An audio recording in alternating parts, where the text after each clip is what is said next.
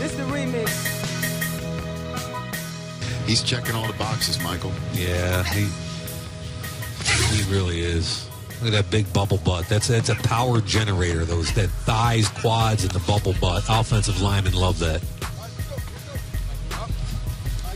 Feet. The Las Vegas Journal-Review. I don't believe any of those statistics. I think it's all hogwash. He's got dancing feet with that lower body. It's unbelievable. Look at the body. Look at that bubble butt. Started off with Tyler Bischoff from ESPN Radio. The groins aren't very good usually. Cocaine isn't cheap. Boom. Sadness. That's the one. Oh, I missed the bubble butt quotes.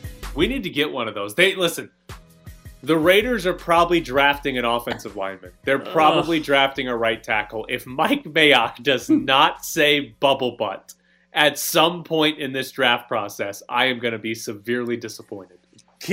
Can I get Tropical Smoothie from both of you if he gets a tackle, if I actually raise my hand in the Zoom and say, does he have a bubble butt? Oh, absolutely. We will buy Jared will buy you Tropical Smoothie. I will buy you Jimmy John's. Okay. You will be set for a day. If you ask Mike Mayock about an offensive lineman's bubble butt that they just drafted. Oh, man. If you fall I also we'll get you a room at the Marriott if you go. And follow up, how would you rate his bubble butt? Where was he on your bubble butt big board? I just don't think after that question I'd get the crafty wording. I'd probably get the staring, and that'd be against Tyler's. That'd be against Tyler's, pet peeve. No, because I don't think I'd actually write a column on bubble butt. So I'd be asking a question. We'd use it on the show all the time. Yes. That would be used more than any other question and answer in the history of the Raiders press conference. You know how I rotate the opens? That wouldn't happen anymore. The open would just be you asking Mike Mayock that. How about the response if one of us asked that, like media members and who might not have listened to the show or that cut, if you said that, like their response at home going, what the hell did they just ask? The best part is going to be if someone else listens to that and goes, oh, all right, that's serious. All right, no, I better ask the follow-up. They're running to Pro Football Focus, rank the bubble butts. Where did this guy's bubble butt rank in college football? Rank the bubble butts. All right, so they're drafting a tackle. We think they're drafting a tackle. We got to hear about the bubble butts. That's the key. Now, I do want to go back. So at 7 o'clock, we talked about the Raiders being out of touch, not valuing players like the rest of the NFL does, based on some quotes from Jason Fitzgerald of Over the Cap. But he had another quote that I thought was interesting, and he compared the Raiders to the Cowboys. He said, this has the complete feel of the 2000 Bill Parcells era of running franchises. You run to these veteran players, and the minute that somebody makes a peep about something, you cut it. It just doesn't look like it's going to be successful. So, Ed, how would you compare the Raiders to the Bill Parcells Cowboy teams of the mid-2000s? Oh, it's a good comparison, man. I do think it's a good comparison in terms of Parcells was one of those guys who loved veterans. It's weird about Gruden and how he's dealt with this team in terms of when he came in and tried to clean house and then got young guys, and he loved veteran players, but they didn't work out. So I think that's a good comparison. I had never thought of that comparison, but being a Cowboy fan and thinking back to the disaster that guy was, that's a really good comparison. I think it matches up there in terms of how Gruden and Parcells kind of go down the same roads with things. Is there the idea here of you bring in veterans and as soon as somebody makes a peep about something, you cut him? We have seen John Gruden trade away Khalil Mack and Amari Cooper.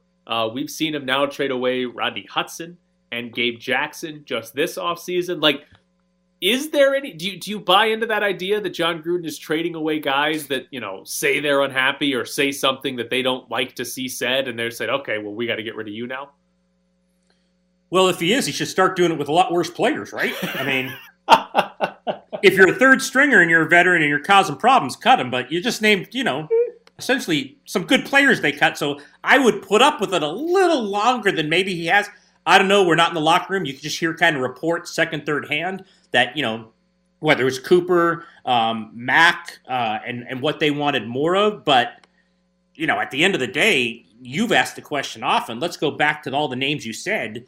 it's not like their roster is getting any better as they continue to release guys like that. So, or cut guys like that, or move them and trade them.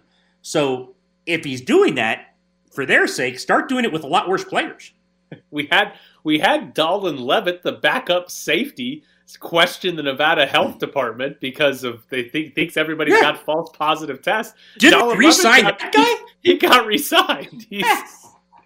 He's the guy in the secondary they re-signed. Of all the secondary help they need, they re-signed Dolan Levitt. That's the biggest splash they've made in the secondary this year. So, yeah, maybe they should do it with some worse players along the way. Maybe give a little bit longer leash to the players that are actually good at the sport and keep them around regardless of what they've said. Well, and that's the thing, to go back to like the idea of guys saying things and John Gruden getting rid of them. They were keeping Antonio Brown. Like, Antonio Brown was going to be a part of that team through a lot of crap. They were putting up with a lot from Antonio Brown before they finally actually got rid of him. So I think there's some level of some players. Could it be as simple as John Gruden feels committed to players that he brings in, whether he drafted them or whether he signed him, versus players that he inherited like Khalil Mack, Amari Cooper, or Rodney Hudson, where, yeah, you guys are good, but I didn't bring you in, so I don't have a commitment to you? I don't think there's any question about that. He believes all the decisions they make are the right decisions. And I'm not saying most, Mayock's the GM, but Gruden runs a team. So I'm not saying most people in his position that make the final call on things don't believe that. They all do. I mean, they probably should, right? I mean, if you think you're making bad decisions, why you're in that spot? So I'll agree with you on that. I absolutely think, as in most places, the people you bring in are going to get longer leashes and you're going to put up with a little more, because what happens if you move on from then? You're going to get ripped for it, right? The criticism is going to go towards you instead of, well, I didn't really draft that guy. I didn't draft Khalil Mack. I think he's an issue now and a problem. I'm going to move him. I didn't bring in so-and-so. I didn't bring in Rodney Hudson or these guys, so it's easier to move them. The guys he brings in, I think, get more of a benefit of the doubt because, they all have egos and they don't want to look like they were wrong on people. So the one big outlier to that is Derek Carr, though. True. Derek Carr he inherited Derek Carr, and Derek Carr is still the quarterback despite 3 years with Gruden of not actually making the playoffs, even though we'll all agree it's not Derek Carr's fault they haven't made the playoffs. But very rarely does a head coach and quarterback combo stay together with 3 straight years of missing the playoffs. Does anyone else think Gruden, when it comes to quarterbacks, has like a Superman complex? He thinks he can save them all? Well, why? How else would you explain Nathan Peterman? That's what I'm saying, is that I think that I don't think he's ever met a quarterback that he doesn't go, I'll turn him into something. Did it with Gannon. What is he going to do with Peterman? And there's a lot of that. And Jared, there's a lot of that in terms of, when the guy's really troubled or has, especially in the NFL. I mean, I don't know about Deshaun Watson. He's in some trouble, it appears. But you guys, the Cowboys team, I'm a fan of, have done this a lot where, don't worry, he'll be different with us. Like, don't worry, we'll fix him. He's had all these legal issues, but not with us. There's that, especially in the NFL. There's no league like the NFL who gives second and third chances if they think the guy can play, no matter what he's done. Except that with the quarterbacks, it's like, no, we've seen it. We've seen him play. There's no need to keep Peterman on the team. Okay, I've got a question about Peterman. I need you guys to try to get inside the mind of Nathan Peterman. Okay. Do you think Nathan Peterman believes in himself and will at some point want to actually get a shot to play in the NFL again? Or do you think Nathan Peterman does not believe in himself and is like, as the Raiders are going to keep giving me $1 million, I'll keep being the third string quarterback here, even though my career is basically over? Oh, man. I think it's the former. I think he still probably thinks he can play. Much like teams believe they can fix guys, even guys who aren't any good still think they're good. So if you're Nathan Peterman, why do you keep coming back to the Raiders to be the third string quarterback? You thinking you're good and no one else wanting you is two different things. Okay. So I guess. You think he's great, but no one else wants him. You might as well take the $1 million. I guess, but like at some point you'd be like, well, let me go at least try out for another team, and maybe I can be the backup in Washington or something like that. That's kind of a risk, though. A risk over $1 million. I mean, again, but that's why I'm saying. So if that's his thought process, then in his mind, he's thinking, I'm not very good. The Raiders keep giving me $1 million. I'll take it. So I believe Nathan Peterman, and I could absolutely have this wrong, but I believe he has a degree in communications. So maybe the reason they keep bringing him back is because he can speak Grudenese. Is he the translator? Yeah.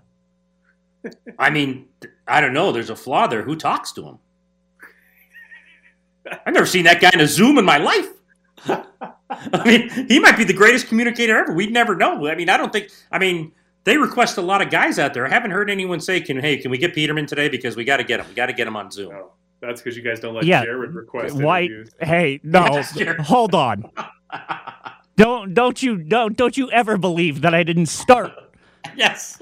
I didn't say, like, we hit a desert of like me. Like at this point, I'm drinking the sand, man. Jared requested Peterman. We didn't get him. We went directly to the long snapper. We haven't gotten him either. Yeah, I would love for Jared to be in charge of which players are talking to the media. Because it would be great. Nathan Peterman, long snapper Trent Sieg, and like Alec Ingold would be the most famous player that talks to the media. Yes. No. Oh, no. I would literally just be like, all right, who's the goofiest? You, backup linebacker who's wearing a funny hat. Get out there! Oh. Poor Jared. Jared would get me interviews, though. Yeah, I would get you people who technically are employed by the team. Jared, I need Deuce. He'll call you at 2:00. Oh, Deuce Gruden. Front and center. Oh, no, dude. Day. No, you would just get the first day of me having the media relations job.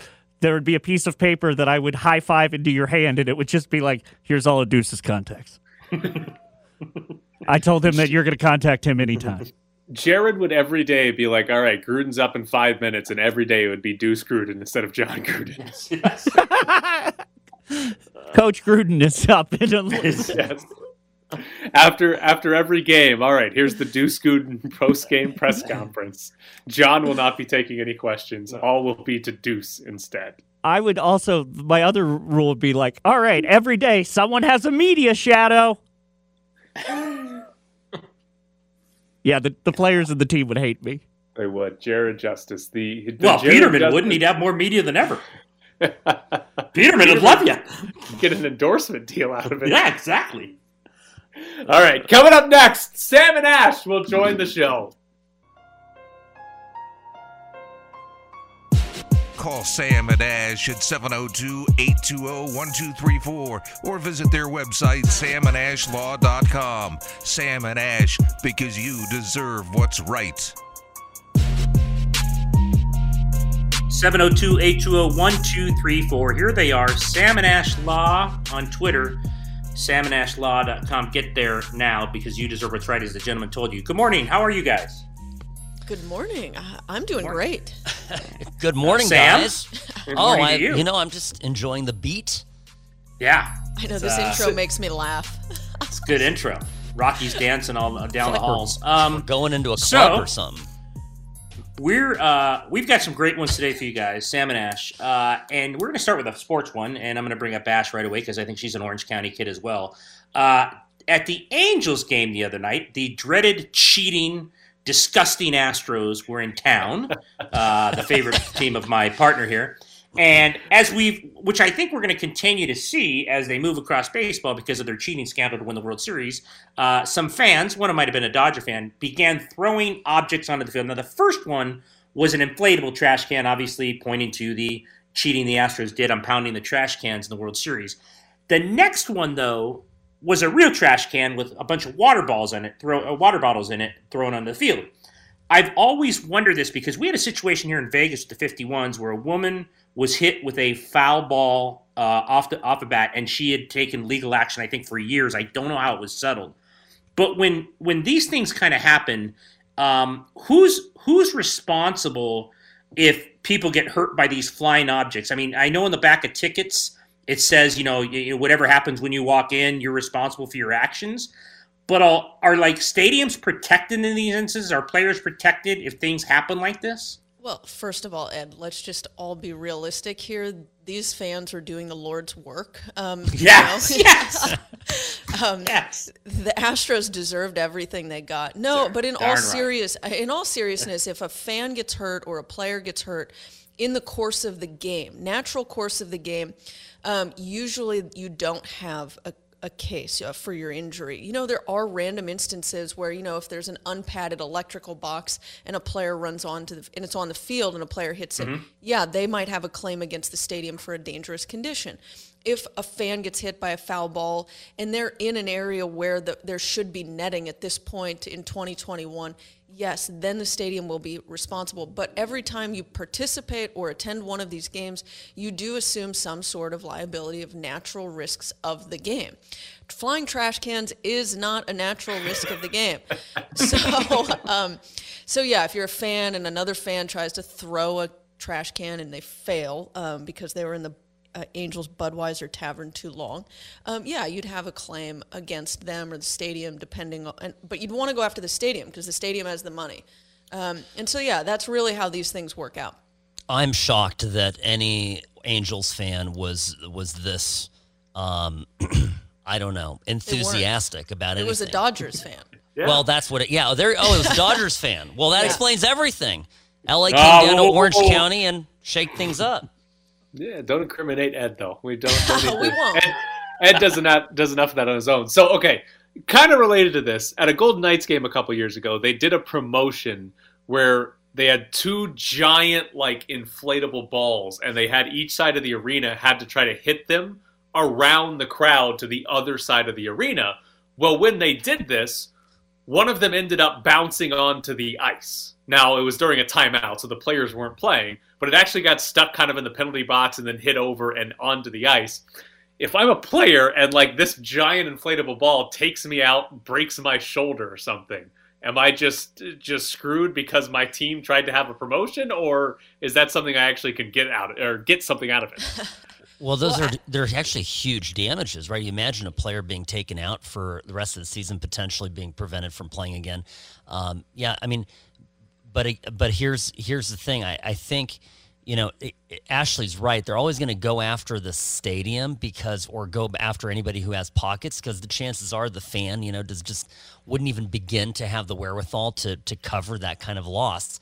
But so I think it always, you know, any lawyer's always going to look to where, you know, who has the ability to pay and make that right first, and they're going to see if there's any liability there. Yeah, and Tyler, in your scenario, it's put on by the stadium or the team. That ball ended up there because of the stadium, so there's a stronger argument. And then you kind of get into nuances. If it's your own team, is it a work comp claim? If you're an away team, is it like you're suing a different stadium? It's really interesting stuff. Okay, also, you guys have told us to go after the stadium or the people with money. So what's the deterrent of somebody to grab trash cans and throw them on the field the rest of the season? Going to jail. Yeah. I mean, that's a pretty big deterrent. And being kicked out of these stadiums for life. Banned for life, that's right. Well, if you're a Dodgers fan, you're fine with being banned from the Angel Stadium for life. Oh, no, it could be from all stadiums. But yeah, the MLB. You know that story of Dave Portnoy? He snuck into a game once, and now the NFL has banned him from all NFL-related events. Gosh, I'd love to figure out how they figure out who that guy is when he's trying to get in. I know.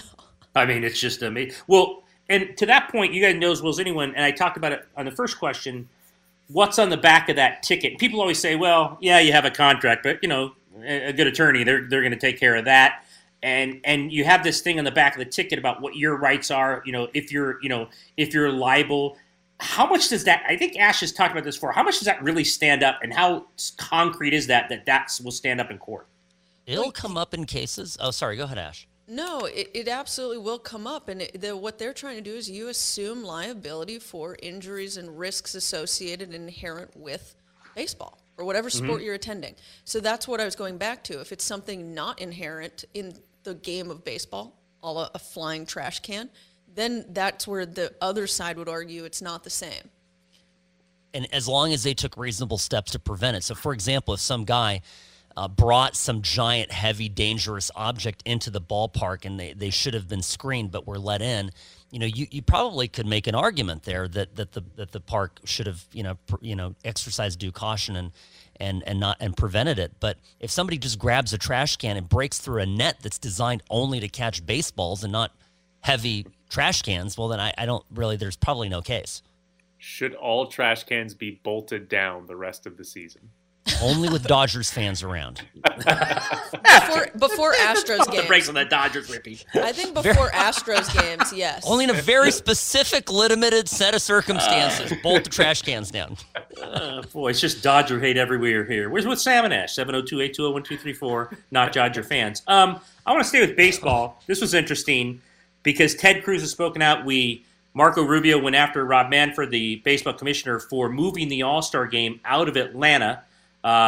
Given the Georgia voting law, critics claim is more difficult for individuals now to exercise constitutional rights to vote. But the GOP senators are asking why Major League Baseball continues to have kind of carte blanche in their situation there with antitrust. Bring us through this in terms of what you think could happen, given what you've seen with Cruz and Rubio and these guys are saying once the game was moved out of Georgia.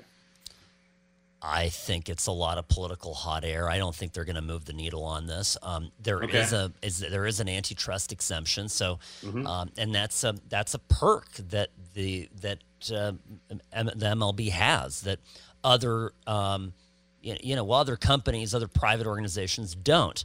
But I don't see. I mean, first of all, politically, I don't see this going anywhere. I think the bigger issue in all of this is that can we just agree to let sports be sports and not make it political? I mean, on either side of the aisle, I think that we all want to go to a ball game and escape politics. Everywhere we go, it's politics all the time.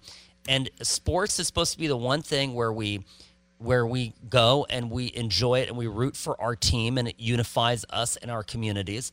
And I'm kind of want everybody to calm down. And I think I really don't like that the MLB waded into a political issue.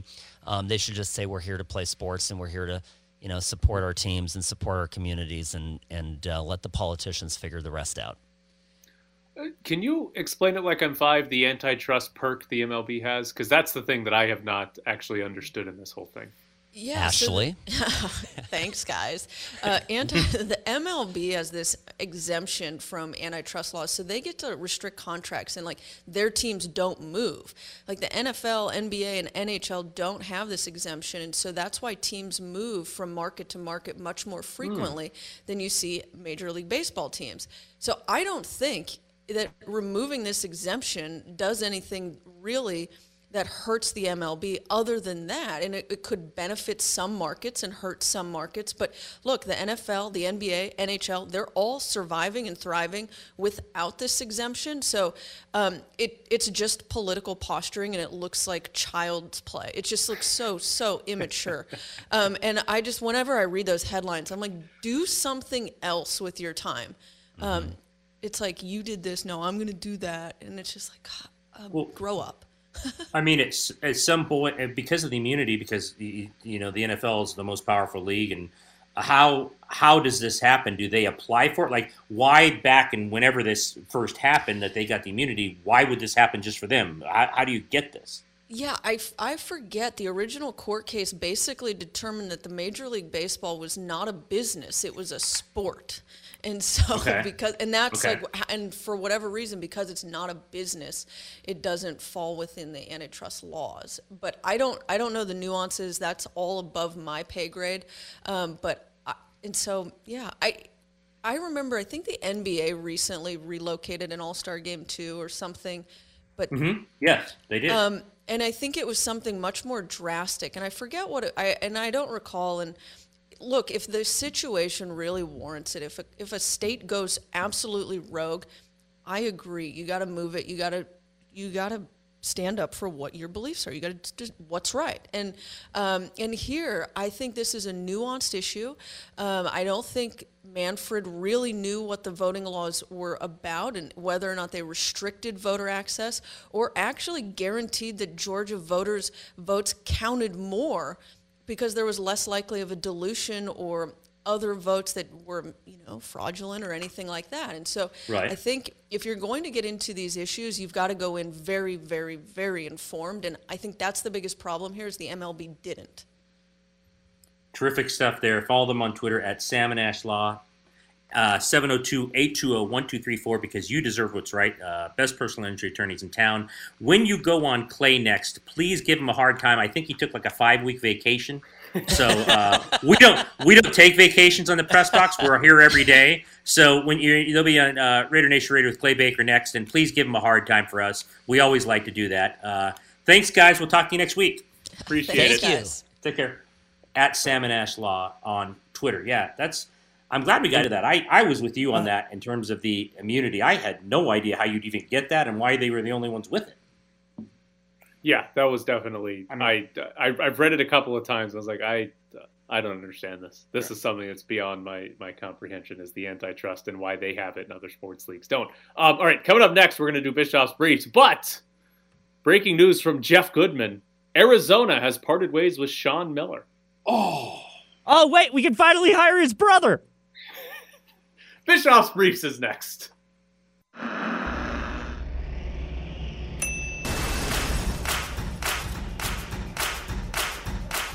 Bischoff's Briefs. We take a lot of pride in being very analytical here. We use a lot of statistical data, tendencies. Bischoff's Briefs. Got a lot of respect for the percentages of blitz on 2nd and 1 to 6, 3rd and 5 to 10. Bischoff's Briefs. We take analytics as far as we can, but at the end of the day, there's still a lot of human error that I continually make. Bischoff's Briefs. I don't believe any of those statistics. I think it's all hogwash.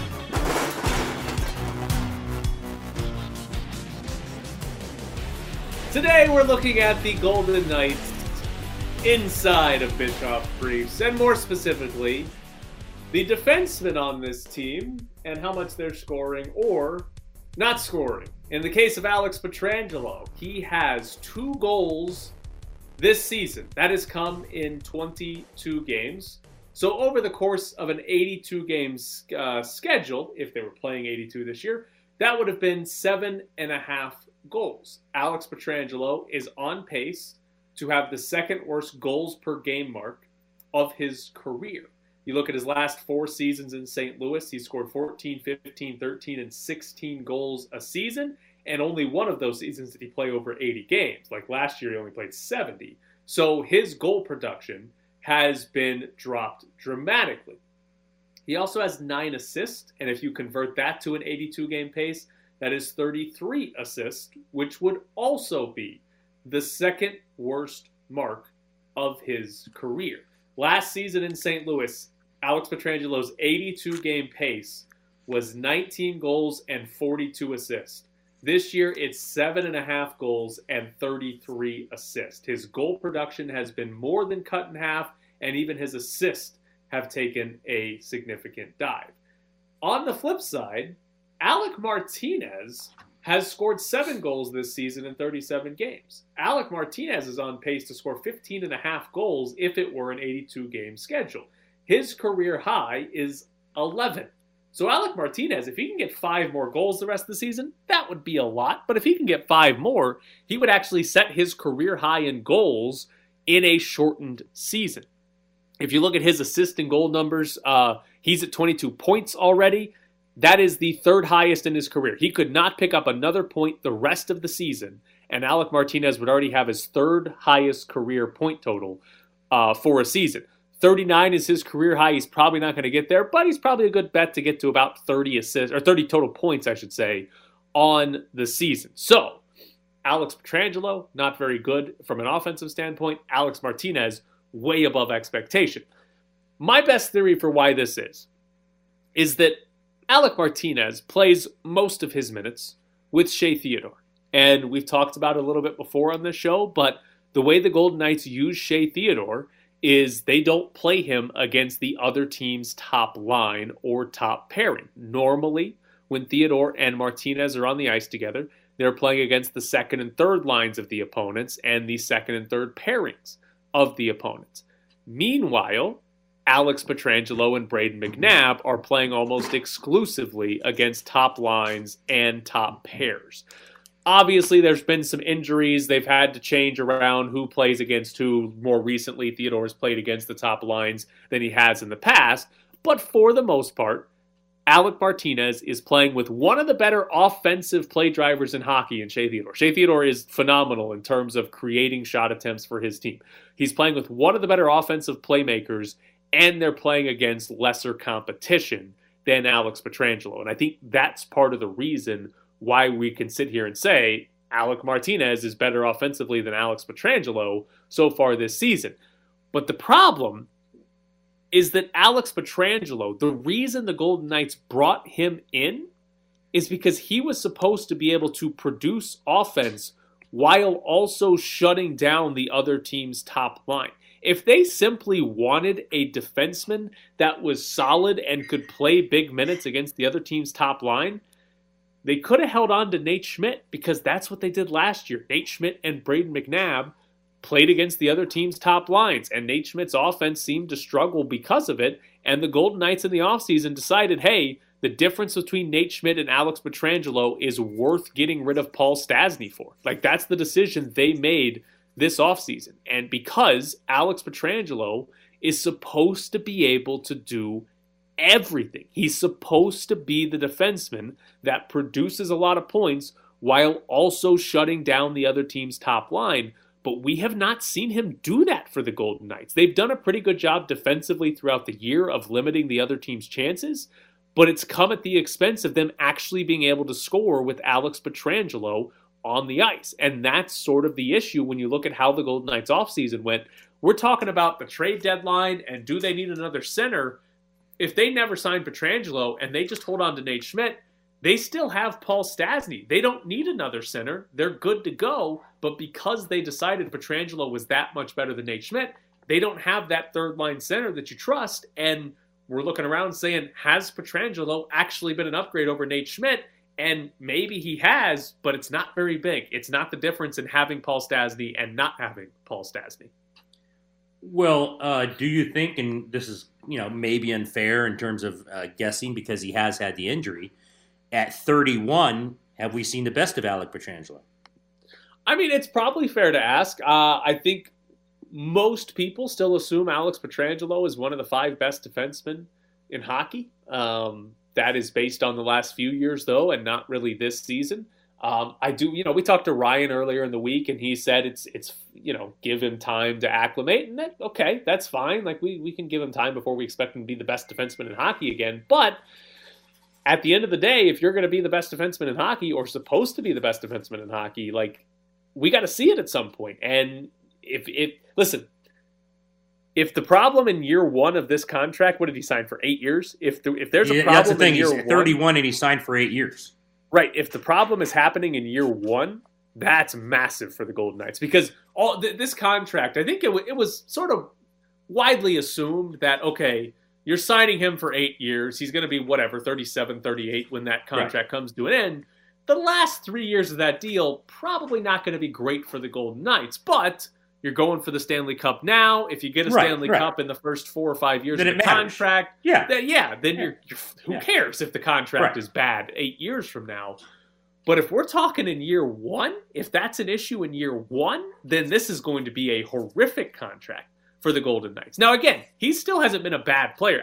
He's been a positive for the team. They are still very good defensively when he's on the ice, and he allows Shea Theodore to almost never have to play against the other team's best lines, which carries value because Theodore can rack up points and they can score when Theodore's on the ice. But you had that with Nate Schmidt too. Nate Schmidt could have given you close to this production without having to get rid of Paul Stastny in the offseason.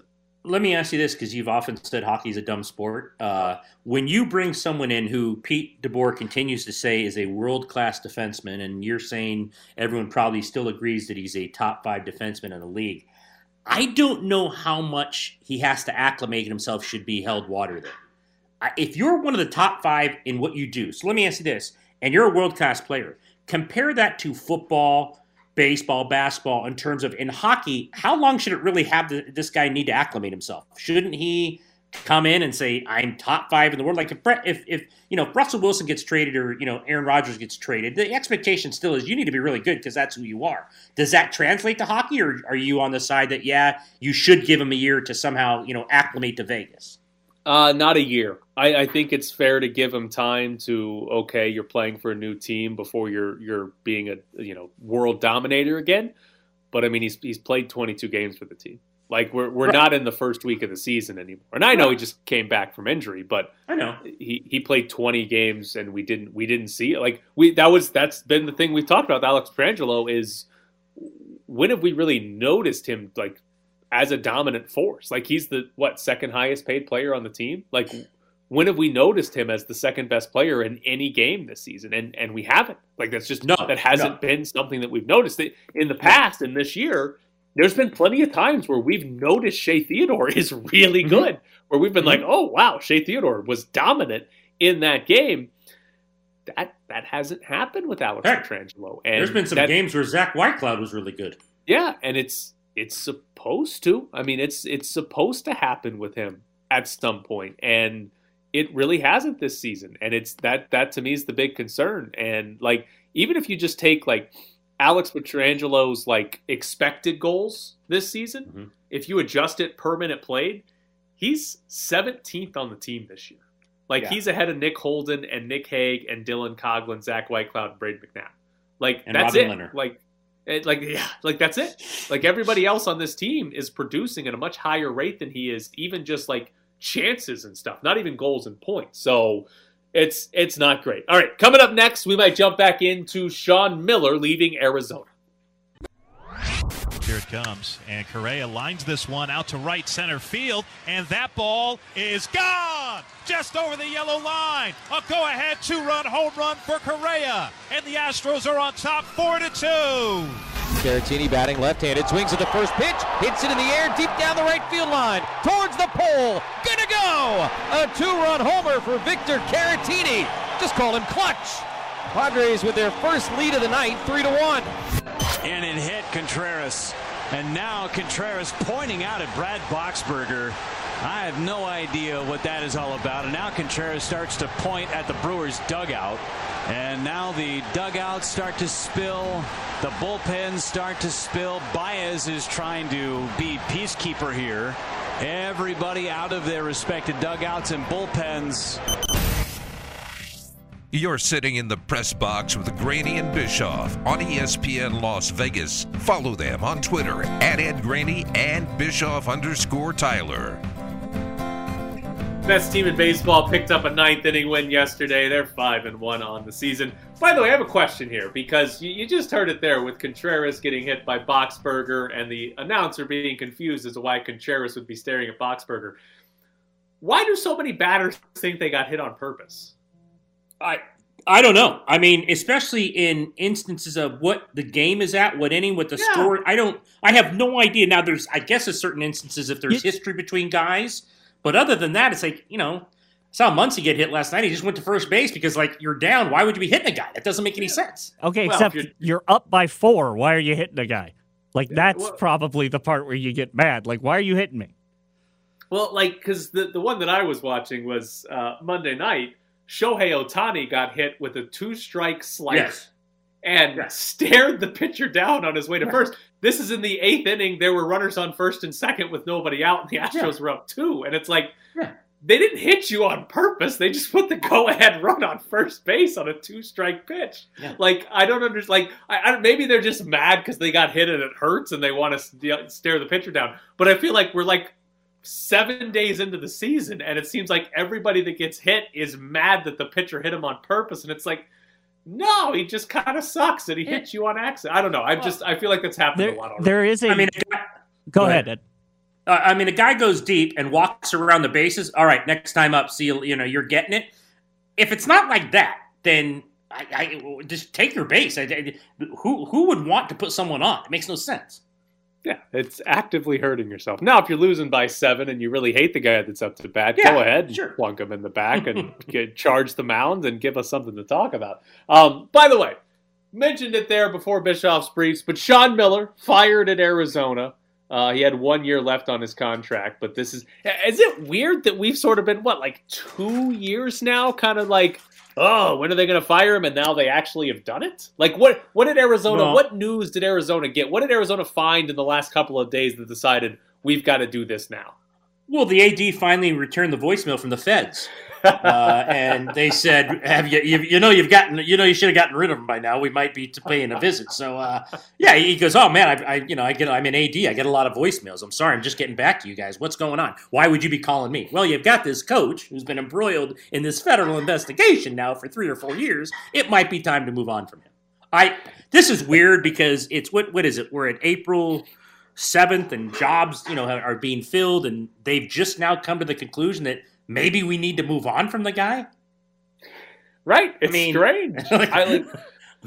Like if you're Arizona, again, to go back to Iowa State, their athletic director fires their head coach and puts out a statement saying, this is going to be a quick search because the nature of college basketball means we've got to have a coach in here now to re-recruit the current roster, the current recruits, and get in the transfer portal. That was 3 weeks ago that Iowa State was saying we've got to have a coach very quickly. It's April 7th and Arizona's deciding they need to get rid of Sean Miller. Why? What were you waiting for? I mean, in all joking aside, it might have something to do with that because the investigation is still completely open. I don't know if they're getting a tip. I don't know if someone's saying something's coming down. That would make more sense than anything that, they finally got the calls like you need to move on from him. Something's coming down. And in the next week, if that would happen, you're like, oh, okay, I understand why they fired him now. But if nothing happens and they just hire someone else, it's like, what did you wait for? Why wasn't this done before? And now you're, like you said, you're messing up the next year because guys are now going to go in the portal if they haven't already once he leaves. So, yeah, I don't know. Maybe they know something we don't, and it was probably the smart thing to get rid of him. Is this the season that has had the most good jobs come open? Ooh. Because you now have Arizona's open, Indiana was open, North Carolina, Texas. Those are 4 schools. You can legitimately win a national title at that school. And then Oklahoma, Texas Tech, Marquette have all come open as well. And Texas Tech. UNLV? Yeah, UNLV. Texas Tech just played in the national championship. It wouldn't be crazy if Oklahoma, Texas Tech, or Marquette to see those teams in the Final Four. We're talking about 7 programs that it's if you hire the right guy, you can go to the Final Four. I feel like that's a bizarre amount of good jobs that have come open. Well, and let me ask you this. We weren't able to get this in the front page, but I wanted to ask you this. We've now seen head coaches from 2 schools leave head jobs. Rodney Terry at Utah left for Texas. Barrett Perry left Portland State for Texas Tech. I almost wonder now when these guys do this, and I think Rodney Terry's probably going to take a cut in pay. I would imagine Barrett Perry's going to get more money at Texas Tech. Is it because, Tyler, they think they have a better job or better chance at P5 jobs if you go to a big-time school and go to a Final Four than just staying at a bad school and probably never being good enough? Listen, the way North Carolina and Texas Tech hired their replacements, yeah, you just hire the assistant coach if things go well. So Rodney Terry's sitting there saying, listen, 30. Yeah. When Chris Beard takes this Arizona job, I'm going to get elevated to head coach. So can you imagine that? It'd be great. It'd be phenomenal if Chris Beard took the Arizona job. So it'd be best. Yeah, I'm home. So it is interesting. It's almost you've had 2 coaches say they'd rather be an assistant at a big job than a head coach at a small job, and I don't know, less pressure, a little less pay. Maybe it is a better job. Maybe it's just simply a better life to have those jobs. Arizona has regents.